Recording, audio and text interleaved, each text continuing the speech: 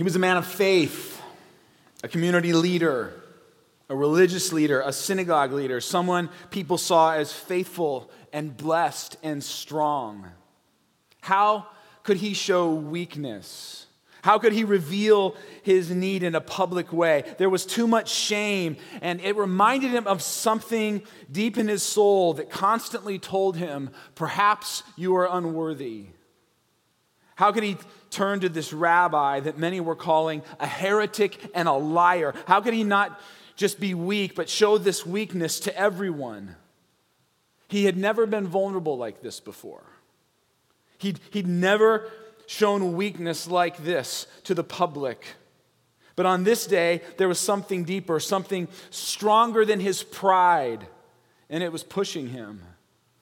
It drove him out to the road, and he found himself standing there in front of what felt like the whole town, asking for that thing he had so often prided himself in never needing: help.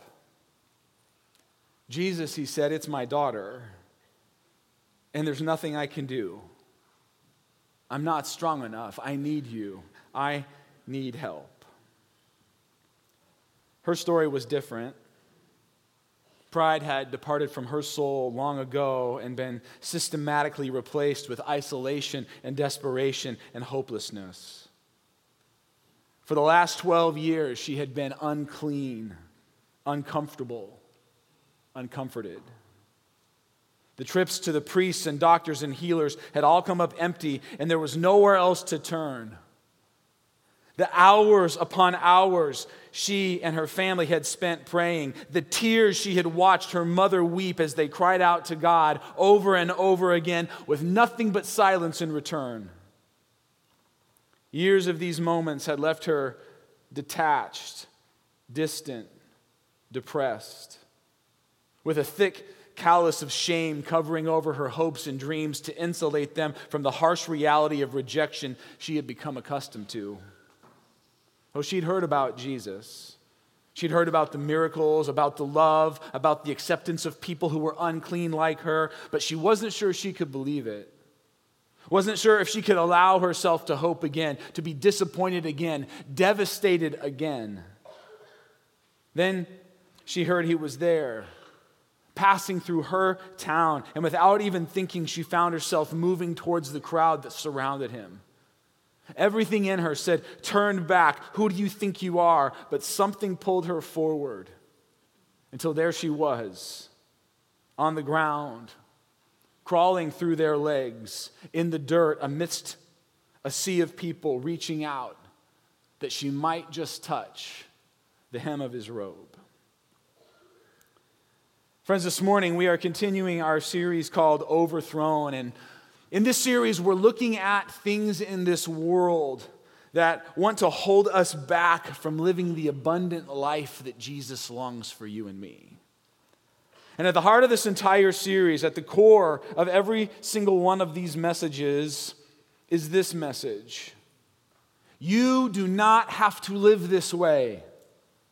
You do not have to be controlled by fear. You do not have to live with envy. You do not have to be consumed with worry. You don't have to answer to anger. You don't have to be held hostage by hatred and bitterness, because Jesus has won the victory and He offers you another way. A way of peace and freedom and life and hope and meaning and joy and security. It's available to you. You see, this series is about how the cross has overthrown the forces of evil in this world, and the defeated force that we are discussing today is none other than shame. Shame.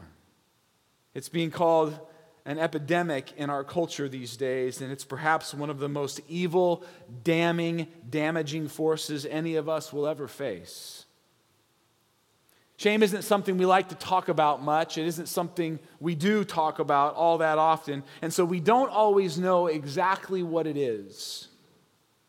People tend to think shame is just an extreme form of embarrassment or guilt. But while guilt can produce shame, shame at its core is something altogether different. You see, guilt says, I did something bad. Shame says, I am something bad. You see, guilt or conviction says something is wrong. Shame says, I am wrong. You see, shame is about failure that has infiltrated your soul and attached itself to your identity. It's about sin and brokenness in this world that has come not just to mark you, but to define you.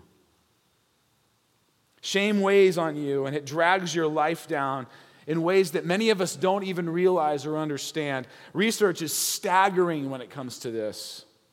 There is such a strong correlation between shame and things like addiction, depression, violence, aggression, bullying, suicide, eating disorders.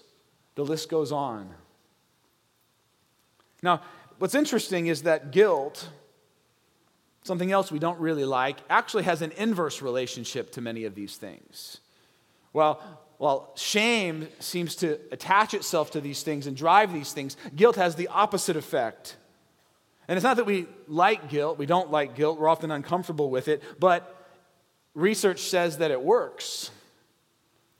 It works to move us towards change and transformation. It works to help us become the person God wants us to be. Guilt, or a better word I like, conviction, helps. It's good.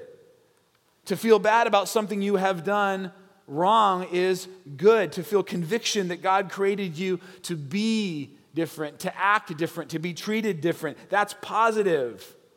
See, even the secular world is starting to see and embrace the positive impact of guilt and conviction. Here's another definition, though, of shame. The feeling that there is something about me that makes me unworthy of connection. Shame is the intensely painful feeling that we are unworthy of love, unworthy of belonging. Christian counselor Ed Welch says, shame is the deep sense that you are inherently flawed, unacceptable, and unworthy of love because of something you've done, something done to you, or something associated with you. Shame says, you're defective, you're damaged, you're broken, you're flawed, you're dirty, ugly, impure, disgusting, unlovable, you're weak, pitiful, insignificant, worthless, and unwanted. And if you have significant shame in your life, you are either painfully aware of these feelings, or you have pushed these feelings so far down that you don't even know to the extent to which they are driving your life. So today we'll talk about shame, and to do this, we're going to look at a story in the Gospel of Luke about two people who are dealing with shame and how an encounter with Jesus overthrows shame's power in their lives. Luke chapter 8, we're going to start in verse 40. This is what Luke tells us. When Jesus returned, a crowd welcomed him, for they were all expecting him. Then a man named Jairus, a synagogue leader, came and fell at Jesus' feet, pleading with him to come to his house because his only daughter, a girl of about 12, was dying. Mostly this morning, we are going to talk about a woman, but we're going to start our conversation about shame with this man, Jairus, because Jairus is not a person we typically picture when we think about shame. We're told that Jairus is the synagogue leader, and this means that in this little town, he was a pretty big deal. To be the synagogue leader in a small Jewish town means that you were the pastor, the mayor, and the school principal all wrapped into one enormous role of importance. This is a respected, successful, highly esteemed man. And here's something you may not understand about shame. It can often lead to the pursuit of success, perfectionism, and religiosity. In fact, research shows that one of the ways we respond to shame and attempts to overcome our shame is through what's called flawless performance. Pastor Craig Groeschel talks about this. He says, because shame tries to tell us we are worthless, we believe that if we perform at the highest standards, we will be able to say, their shame. I did it. I proved it. I exceeded expectations, and therefore I have worth after all. You see, one of our responses to shame is to outwork shame, to outperform shame. Friends, this is why religion pairs so beautifully with shame. Because if I can be religious, if I can be religious enough, if I can be holy enough, if I can be moral enough, then I'll certainly prove myself worthy to other people, to God, and even to myself. This is why when Jesus encounters and speaks with the religious leaders, time and time again, he's telling them this truth. You look so good on the outside, but on the inside, you're rotting. You are like whitewashed tombs, he says. Outside, you look real good. Outside, you look perfect. You're achieving, you're successful. But on the inside, something is deeply wrong. And I wonder how many of them were motivated and driven by shame. Here's another thing Pastor Groeschel says. He says, people suffering from shame are really hard on themselves because they nurse a deep dislike of who they are, which makes them hard on everyone else too.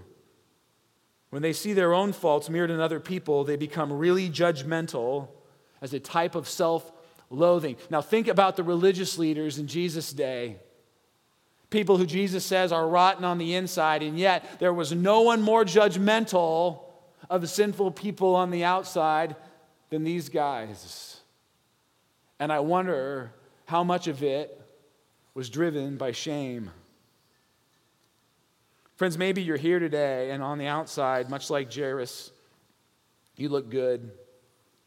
You're a winner, you're successful, and yet deep down inside, the thing that drives you in ways that you may not even be aware of all the time is shame. Shame about something that happened to you. Shame about something you've done or are doing. Shame about something from your childhood. And maybe that shame is so powerful that subconsciously you have decided not to deal with it, to push it down, and to cover it up with religion, with success, by refusing to fail, to cover it up by being the best. Maybe you've decided to cover it up by determining to never be dependent on other people again. And man, I'll talk to you for just a second because you might be particularly susceptible here. Because research shows that while shame is an equal opportunity offender, it affects everybody in the human race. In fact, here's what research says. The only people not susceptible to shame, the only people alive who don't experience shame on some level are people unable to experience human connection and intimacy. If you're not in that category, then shame is something you'll wrestle with. And so shame is an equal opportunity offender for all of us. And yet, at its core, at its cause, the root of shame is different often for men and women. For women in our world, shame mostly comes from this sense that they can never live up to the myriad of competing expectations that society puts on you. A famous shame researcher, Brené Brown, tells the story. She says, the best illustration of this is a commercial from back in the early 90s. Some of you might remember it if you're my age or older. And it was a woman all dressed up in nice clothes and like a business suit looking really professional. And she sings this song. It went, I'm a woman. Do you remember this? Ajali. I can bring home the bacon. I can fry it up in a pan. Pastor Ashley was saying, quit singing. Don't sing that song. I'm not a woman. But the message of this commercial was, I am a woman. I can do it all. I can have the job and make the home run good. I can be professional and strong and sweet and sensitive. And by the way, I can be sexy and pretty and strong and confident and beautiful and vulnerable and weak, all wrapped into one. And this perfume will help me accomplish it, right? and Brené Brown says, I'm not sure that commercial sold much perfume, but it certainly put a lot of women in counseling. Because no one can live up to these standards. And so women in our world deal with shame because they do not live up to all the expectations our world puts on them. But men are different. We are often much simpler creatures. And so, most often, shame for us is rooted in just one thing: weakness. To feel or be perceived as weak. That's the root of shame often for men. And now we know why it's such a big deal for Jairus, this leader and ruler who's used to being in control, who's accustomed to feeling powerful and strong. And now in this moment, he has to come and fall at Jesus' feet and say, I need help. I can't do it. I am weak. And everyone can see it. And so I wonder how much shame he's dealing with.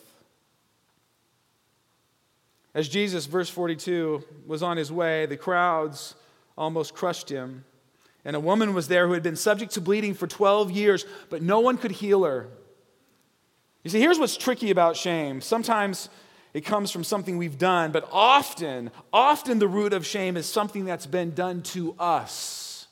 In fact, research shows that the most powerful forms of shame often come from things that we have no control over, things that we've just experienced or been through no fault of our own. Abuse, abandonment, neglect, bullying. One author says, there are specific memories we can recall that will bring up shame for us, but there are also insidious, quiet messages that we just marinate in over a lifetime. Messages that are maybe the root of your story. Maybe for you, your shame is rooted in an event or in a series of events. Or maybe for you, it's a message that you got from your parents or from your teachers or from friends growing up. And that message has just lodged itself deep into your mind. And it just calls to you and constantly tells you who you are and who you are not. You see, that's this woman. Subject to bleeding is just a polite way of saying she had a disease that produced an uncontrollable menstrual flow, which meant that not only was she sick and likely suffering from chronic pain, she was also, according to Jewish law, ceremonially unclean. This means that she had largely lived without being touched and being excluded from community for 12 years. For 12 years, she's been isolated. For 12 years, she's been alone. And it's starting to have an impact. It's starting to impact her identity. It's starting to impact how she even thinks about herself. And we can see this in the story. You'll notice that this woman is not even given a name. Luke is very intentional in the way he recounts this scene. What he's telling us is this: people no longer even see her as a person. She doesn't even have a name. She's just the bleeding woman. She's just an outcast. She's just untouchable. She's just lonely. And remember, friends, at one point, this was a little girl who had so many hopes and dreams. Marriage, family, friends, life in a community. All those seem over now. All those dreams killed and covered up by her new identity, the bleeding woman, the unclean lady. And the years and years of the looks that she's received and the responses she's gotten have shaped her now. Even the way she thinks of herself. Remember how we said shame is when sin and brokenness come not just to mark you, but to define you. Friends, our identities are so sticky. You see, you have an identity, you have this thing of this central part of you, who you really are, and it's a sticky thing. There are a lot of things in this world that want to come and stick to your identity, that want to come and take over your identity, that want to move in and define you, and some of those things can be good, and some of those things can be bad. I'll never forget when I was in middle school, and my best friend in middle school, he was really a great kid, but somewhere along the way, he gave me a nickname. I've talked about this before. He started calling me Doughboy because I was a little pudgy in middle school. And I think we were at a swim party once, and I had my shirt off, and he started calling me Doughboy, and it kind of stuck. And that those comments, those innocent, just sort of playful, teasing comments worked their way into my identity to the point where I wouldn't ever really take my shirt off, especially not in front of girls. All the way up and even through college. Even in college, when I was playing basketball 3 hours a day, and I had 1.5% body fat. I know, it's hard to believe. But even then, I did not want to take my shirt off because deep in my identity was this: you're pudgy, you're fat, you're chunky. Stuff like that just sticks to us. It just works its way in, and it won't let go. Friends, let me ask you today, is there some hurt? Is there some pain? Is there some sin and some brokenness in your life, some abuse from your past that is clouding how you see yourself? That is trying to inform you about who you really are? That's causing you to feel unworthy of the love and acceptance God has created you to receive? Do you got some shame brewing in your soul these days? This woman does. And we're told in verse 44 that she came up behind Jesus and touched the edge of his cloak, and immediately her bleeding stopped. You see, friends, healing from shame always involves an initial step of faith, of courage, an initial risk, taking a chance to come out of hiding. We know that during Jesus' time here, there was a legend that when the Messiah came to earth, he would be so powerful. This is what the Jews of the first century believed, that when Messiah came, he would be so powerful, there would be so much healing power in his personhood that even the wings, even the edge, even the fringe of his garments would possess healing power. And so this woman, with all options exhausted, with nothing left to lose, creeps through the crowd and crouches down into the dirt and stretches out that she might just touch the edge of his cloak, thinking maybe, just maybe, this would work. Brené Brown says, shame has two main slogans, two main phrases it wants to remind you of constantly. One, you're not good enough. You're not good enough. And number two, who do you think you are? See, that's what shame says to you. And I can only imagine these two statements were running through this woman's mind as she crawled through the crowd to get to Jesus. You're not good enough. You're not good enough for the Messiah. Who do you think you are? How do you think he's going to respond to you?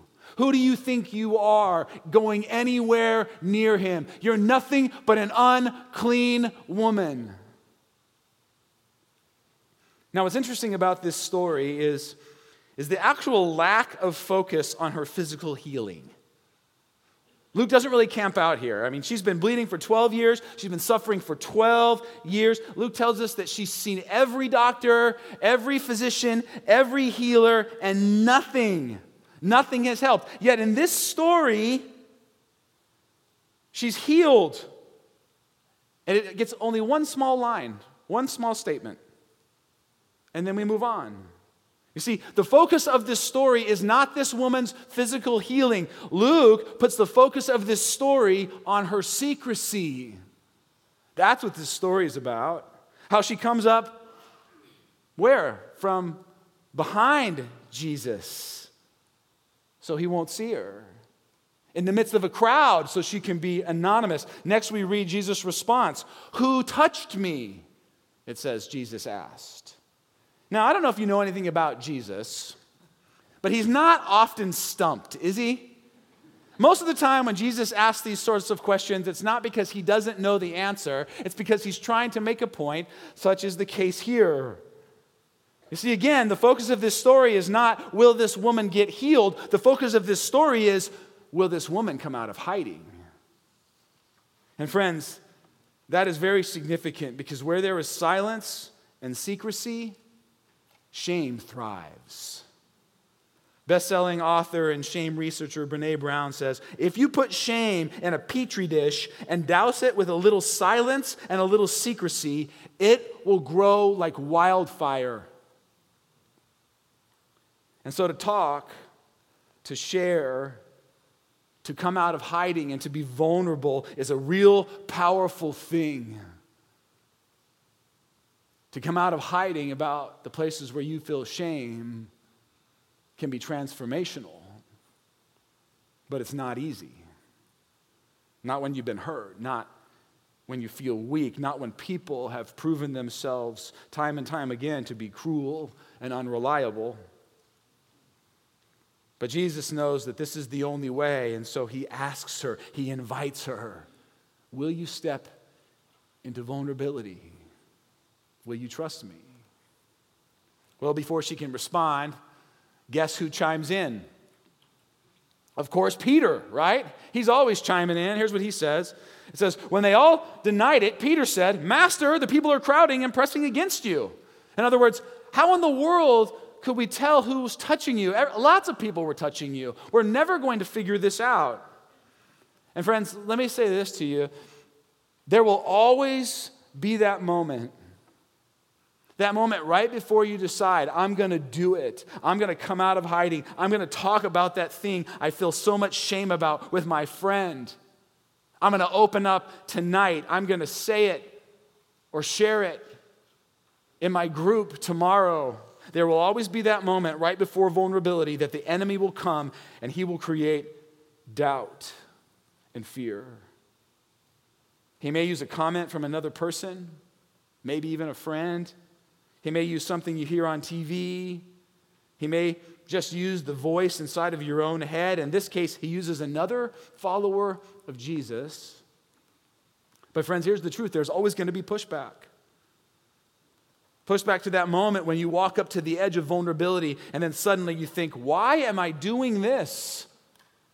This does not seem fun. This does not seem smart. The risk is too big. The consequence is too real. What if they laugh? What if they don't understand? What if they tell someone else? What if they judge me or reject me or simply slowly pull away because their opinion of me will change forever after they know about this? You see, friends, have you ever experienced this on the front edge of vulnerability? You see, we talk a lot about vulnerability in the church. And sometimes I guess I do think we are vulnerable. But there are layers to vulnerability. It's not like I am vulnerable or I'm not vulnerable. Like there are some things that are hard to talk about, that you feel sort of vulnerable about. And then there are some things that you feel really vulnerable about. And let me tell you what, friends, this is where shame lives, right over here. Right in the middle of those things that make you feel really insecure and really unsafe and really vulnerable. The sorts of things that you're not telling anyone ever. Not even your husband, not your wife, maybe not even your best friend. You see, that's vulnerability. And friends, here's the truth. It takes tremendous courage to be vulnerable. And the more vulnerable you feel, the more courage it requires. You see, we live in a culture that sometimes associates vulnerability with weakness, and yet I'm here to tell you, vulnerability is nothing but pure courage. To step out into a space where you feel revealed and exposed, and there are no guarantees, that takes courage of another kind. And before you decide to share with someone about a place in your life where you experience shame, before you do that, you will always have to go through this gut check moment. And Peter all but gives this woman a way out. He gives her the perfect excuse to just slink back into the crowd and to go home without anyone even knowing she was there. How can we know, Jesus, who touched you? But Jesus says again, someone touched me. I know that power has gone out from me. You see, in those moments when being vulnerable and exposing our shame is hard and we're tempted to run, Jesus is always there encouraging us and reminding us, go for it. Trust me, you can do it. There is victory and peace and freedom and hope if you will just come out of hiding. Friends, over and over again, the scriptures tell us that essential to experiencing the help and healing our souls desperately need is safe, authentic, Christ-centered community. Because if silence and secrecy are what shame feed on, Jesus knows vulnerability is what what kills shame. Did I say that wrong? If shame feeds on silence and secrecy, I'm having trouble with this part. I'm being vulnerable. Jesus knows that vulnerability kills shame. Let me ask you, friends, do you have a place in your life where it's safe to take the courageous risk of being vulnerable? Not just this kind of vulnerability, this kind of vulnerability. Do you have a safe space, a safe person, some safe people in your life where you can take the courageous step of being vulnerable, even about the places in your life where you experience shame? You see, we believe every human heart needs this. This is why here at Cedar Mill, one of our 7 core distinctives is relate authentically. Because we know that God uses transparency for transformation, and that you can never fully become the person God longs for you to be if you stay in hiding and if no one fully knows you.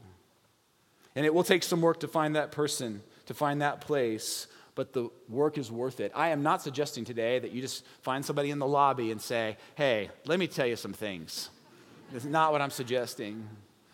You do need to do the work of finding that right group, that right place, that right person. But let me tell you this, friends, there is no person out there who's 100% fail-safe. If you're waiting for that moment where you don't feel any vulnerability to be vulnerable, then you'll never be vulnerable. Or there's 100% guarantee that they won't judge you or think differently about you, and you won't have any doubt and fear. If you're waiting for that moment, you're going to be waiting forever because it doesn't exist, not on this side of heaven. Friends, it takes some work to find the right place and the right people, but the work is worth it. A great place to start are some ministries here in our church. One's called Soul Care. Some people who've just been trained to listen and heal and help. We've got a ministry called Mending the Soul that we've talked about here a lot, a place where vulnerability is encouraged. Another ministry called Celebrate Recovery, where people are as real and honest as you'll find. Men get with some other men, women get with some other women, and start the work of getting real and moving towards vulnerability. Maybe you do have to start here. Maybe you just need to start here and see how it feels, but begin the process of working towards this place where you can be honest and transparent, even about the places in life where you experience shame. Jesus says, I know someone touched me. It says in verse 47, the woman, seeing that she could not go unnoticed, came trembling and fell at his feet. In the presence of all the people, she told why she had touched him and how she had been instantly healed.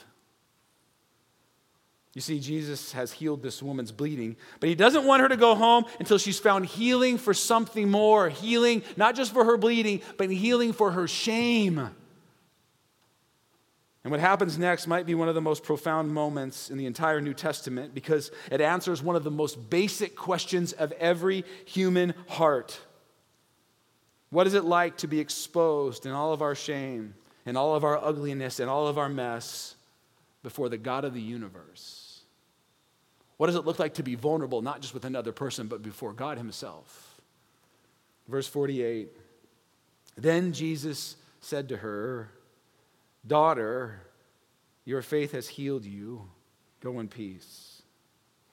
You see, if at the core of shame is the message, you're wrong, you're unworthy, you're unlovable, you're unacceptable, you are defined by the brokenness and sin you have experienced, then Jesus' message here is simple and yet significant. He says to her, daughter.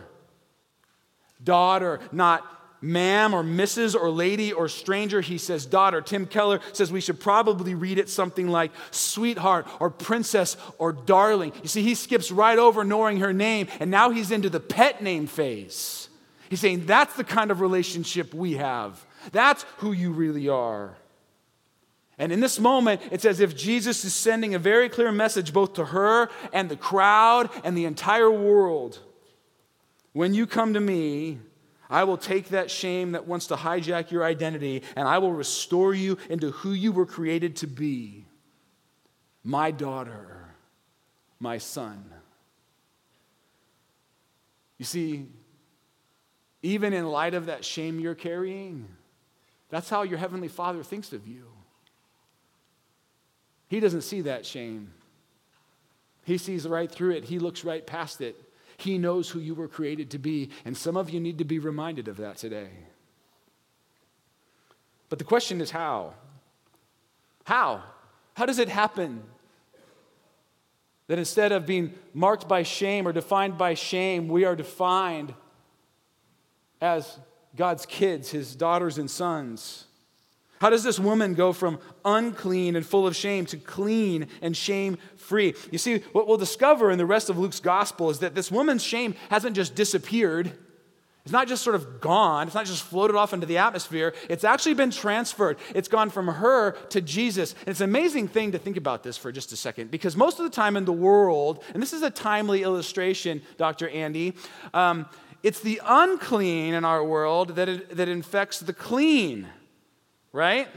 When unclean and clean meet, what happens? Clean gets unclean. This is why if you have a dry cough, we're asking you to worship from home and listen to the podcast, because you'll infect others. Unclean affects clean. But in this story, that's not how it works. Jesus is clean and she is unclean. Now she's clean, but guess what?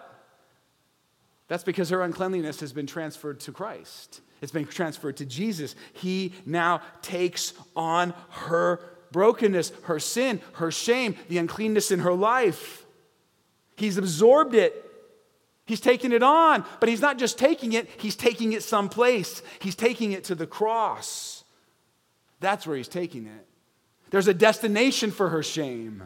There's a destination for her brokenness. And Jesus is carrying it down that road. You know, what's interesting about Brené Brown's 6-year research on shame is that in the end, she came to one big conclusion. Just one main conclusion. And she says this. She says, in the end, the big difference between people who have the power to overcome shame and people who don't, people who have a sense of worthiness, even amidst brokenness and hurt and pain and shame, and folks who struggle to have a sense of worthiness, she says there's only one real variable that separates these two groups of people. The people who have a strong sense of love and belonging believe they are worthy of love and belonging. The others don't. They believe they're worthy. That's the big difference. One group believes they're worthy, and another group doesn't believe they're worthy, can't believe they're worthy, can't come to a place where they believe and feel worthy. And so the question is, how do I get from this group to this group? How do I become a person who believes they're worthy? How can I believe that I am truly worthy of love and trust and acceptance? Because here's the truth, friends. The reality is when I look at my life, if I'm honest, I can see that I'm not worthy. I can see all the stuff in me that some of you don't see. I can see all the mess ups. I can see all the sin. I can see all the hurt. I can hear all the voices. I can see all the junk. And I can pretend it's not there and I can push it down, but it's still there. I can try and convince myself through the power of positive thinking that I'm worthy, but the reality is there's some stuff here that I've got to deal with, and it's telling me, Dave, you're not worthy. So what do I do with this junk? Someone has to deal with it. All these wrongs have to be righted. And Jesus says, I'll take it. I'll take it from you and I'll take it to the cross. He takes all that stuff that's responsible for our shame and he pays the price for it. Listen to this from Hebrews chapter 12. It says, for the joy set before him, he endured the cross, scorning its shame, and sat down at the right hand of the throne of God. Do you know why Jesus went to that cross? Do you know why he hung on that cross? Because he wanted to deal with the junk that's even responsible for your shame. He's not just taking the little sins. He's not just taking the little hurts and the little pains and the teeny little brokenness. He doesn't want the faux vulnerability part of you. He wants the deepest parts of the things that hold you back and prevent you from becoming the person God wants you to be. He wants to take those on. He wants to absorb those into himself, and he wants to annihilate them and deal with them on the cross. You see, that cross is way too small. That cross is huge. Look at that cross. And now think for a moment about the place of your greatest shame. Think about that stuff that you haven't told too many people, if anybody. That stuff that you have a hard time even forgiving yourself for, and you wonder, could God even ever forgive me? Here's the question. Do you believe that cross is bigger than your shame? Because here's what the scriptures say. It is. It's been dealt with. Jesus wants to take it from you. He wants to deal with your shame. You see, friends, it's wonderful. The cross is so amazing. It's so enormous because there's a wonderful quote by Tim Keller. He says, the cross is amazing because the cross shows us that there is more brokenness and sin and flaw in this world and in us than we ever dared believe. And yet, at the very same time, we are more loved and accepted by God than we ever dared hope. You see, if secrecy and silence feed shame, Brene Brown says the other thing that feeds shame, you know what it is? 3 things feed shame, she says: secrecy, silence, and judgment. You take shame and you put it in an environment where there's judgment, and it will just thrive. That's why the grace and the forgiveness of the cross is a shame killer. You see, the cross speaks right into your shame and says, you say you're unworthy. You don't think that you're worthy of love and acceptance. Let me tell you how worthy you are. Let me tell you how accepted you are. Let me show you. Let me demonstrate to you just how lovable you are. You are so loved. You are so worthy. You are so accepted that I'll send my one and only Son to earth to die on a cross on your behalf. I'll give up my one and only Son. I will give my own life. That's how loved you are. That's how worthy you are. Do not let shame lie to you anymore. It's been overthrown. The cross has defeated it. It has no power over you. Bring it to the foot of the cross. Don't bury it. Don't pretend it's not there. It won't work. But you bring it to Jesus, and it'll die. It'll die with him on the cross. It'll die with a God who says, I love you more than you can even possibly fathom, than you can even possibly realize. My love for you is great. See, the gospel, friends, is so powerful because it frees us now to live not motivated by shame and guilt with the sense we have to prove ourselves, but to live from a place of we are loved and accepted and we've been proven and we've been forgiven, and now I'm free to offer that same grace, that same forgiveness to others. Remember how shame creates self-loathing in people who are then critical of other people? That's what religion does. Religion says, you better earn it before God, and so those people out there, they better earn it too. You see, Jesus says, I've freely given you God's grace and love and acceptance, and now you're free to offer that to the world. See, they look the same on the outside. They both look whitewashed on the outside, but on the inside, they're very different, and to people in the world, they smell a lot different too. People in this world can sniff out religion in a moment, but a relationship with Christ, there's something sweet smelling about that. So friends, let me ask you this. Are you carrying any shame today? Any shame that you need to lay at the foot of the cross? Most of the time at this point in our service, we'd take communion, and I'd say, bring that shame up and lay it on the table. Today, we're going to take communion in our hearts. It's going to be a really sanitized version of communion. But the power of the cross is still there, and it's still the same. To bring even your greatest place of shame and to say, God, do you really love me this much? Do you really forgive me?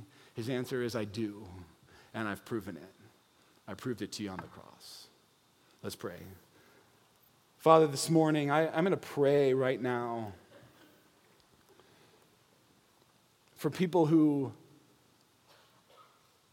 are tempted in this space to put on a veneer of success or perfection or even religiosity in order to cover up their shame. Lord, I pray that there would be freedom to let those walls down, to take those masks off in this place, in your church. I'm praying, Lord, for people to find, and not just accidentally, but to intentionally find safe spaces and safe people with whom they can be real and vulnerable. I'm praying that those environments will be just bathed in authenticity, but also in grace and mercy and empathy.